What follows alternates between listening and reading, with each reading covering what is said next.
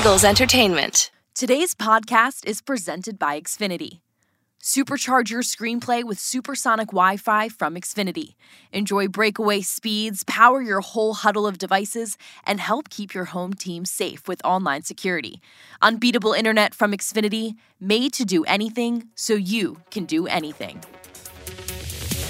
On Friday, October 7th, head coach Nick Sirianni spoke to the media. Nick, what was your messaging this week, and how'd you go about delivering it? We talked a lot about just our identity as a football team and what we're continuing to build.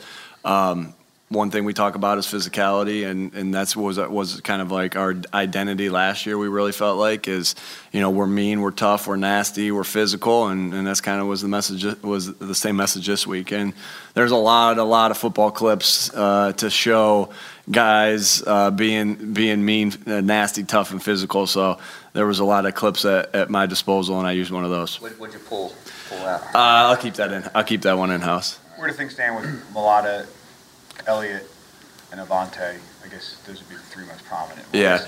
We'll give you guys an injury report later. So we're still talking through some things. Again,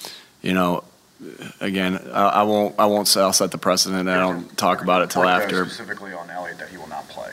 That's a report, but that's not from us. So we'll continue to monitor, and we'll let you know later today. When you sign a kicker, when you have to sign an emergency kicker type guy, obviously you can look at his stats, but do you kind of go beyond that and kind of try to figure out, is this guy mentally tough enough in his first NFL game to make a 43-yard? How do you evaluate all that? Yeah, I think you go through a very similar process to when you go through with the draft. With as far as toughness, mental toughness, all those different things. So, when he was kicking, we put him through a couple different things that tested and showed that for us. And I know there's a big game this weekend between Oklahoma and Texas, and I know he made a big-time kick in that game, and there's no bigger game. There's one of the bigger games, obviously, in college football. And so, yeah, we were comfortable with that, and, if he's got to play, we're confident in him.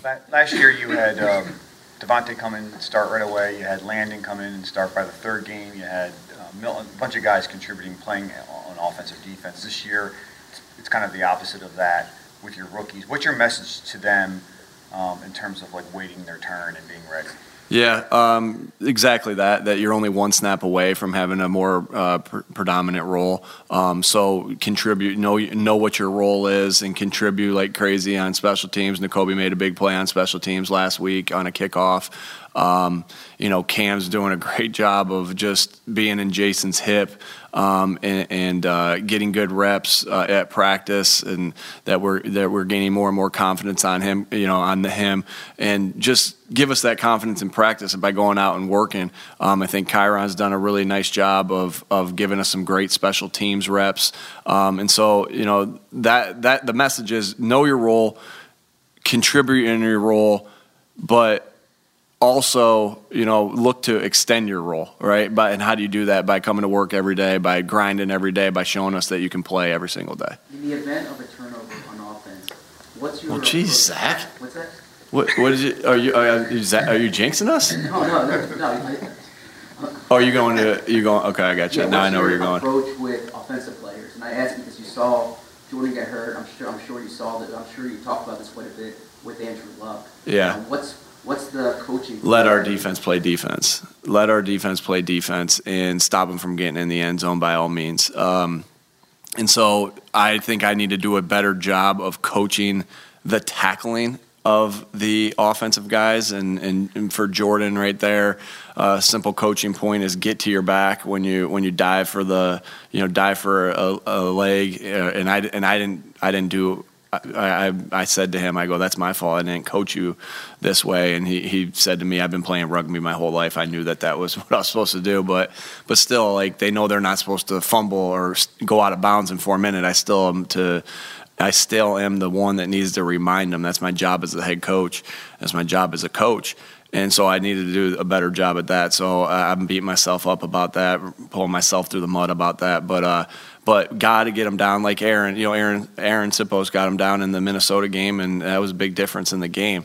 And so we got to let him get him down, let our defense play defense. And to me, I treat that as like a 4-point play. If you get a turnover in our side of the field, you getting them down potentially just made it a 4-point play. We saved 4 points, and we know in this league that those matter. And so, there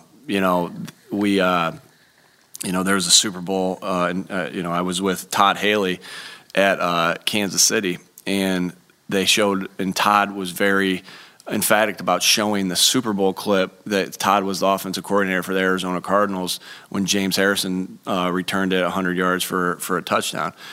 And you can see in that clip there was a couple guys that didn't, the guys were going, right, but maybe they weren't going right away, right? So the point that was made to me my first year in the NFL is like, you got to go right away and get the guy down. Because look what happens here. Like Larry Fitzgerald and Steve Breston tackle him at the 1-yard line and pull him into the end zone, which just so happens the way my son scored a touchdown last week. He caught it, ran for a touchdown, and he got tackled at the 1, but he fell in the end zone. But those guys, you got to go right now. Pull a little plug in for my son.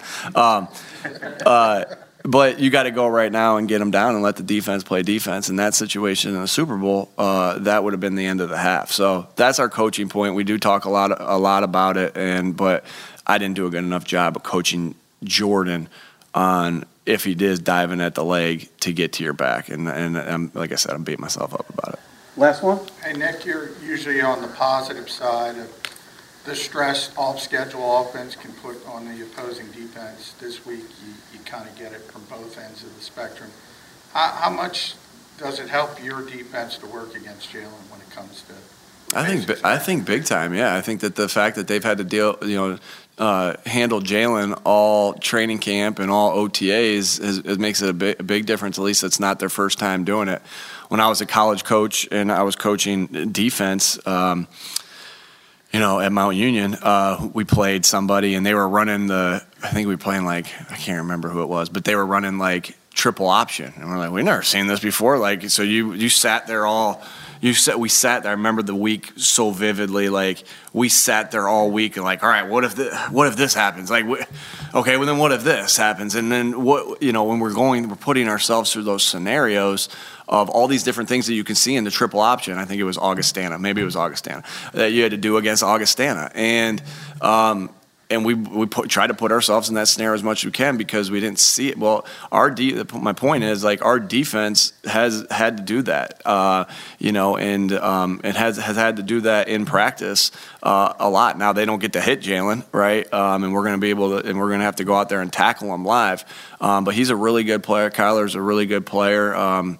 He can make plays with his arm. He can make plays with his feet. Very dynamic playmaker, and we're going to have to be on it to make sure we're doing the things to contain him. But it definitely, in my opinion, and to answer your question, it definitely helps the fact that this isn't their first rodeo with it. But what's different about it is that now you got to tackle them. So to answer your question. For more Eagles news and exclusive interviews, be sure to subscribe to all of our Eagles original podcasts, including Eagles Update, Eagles Insider, and Eagle Eye in the Sky.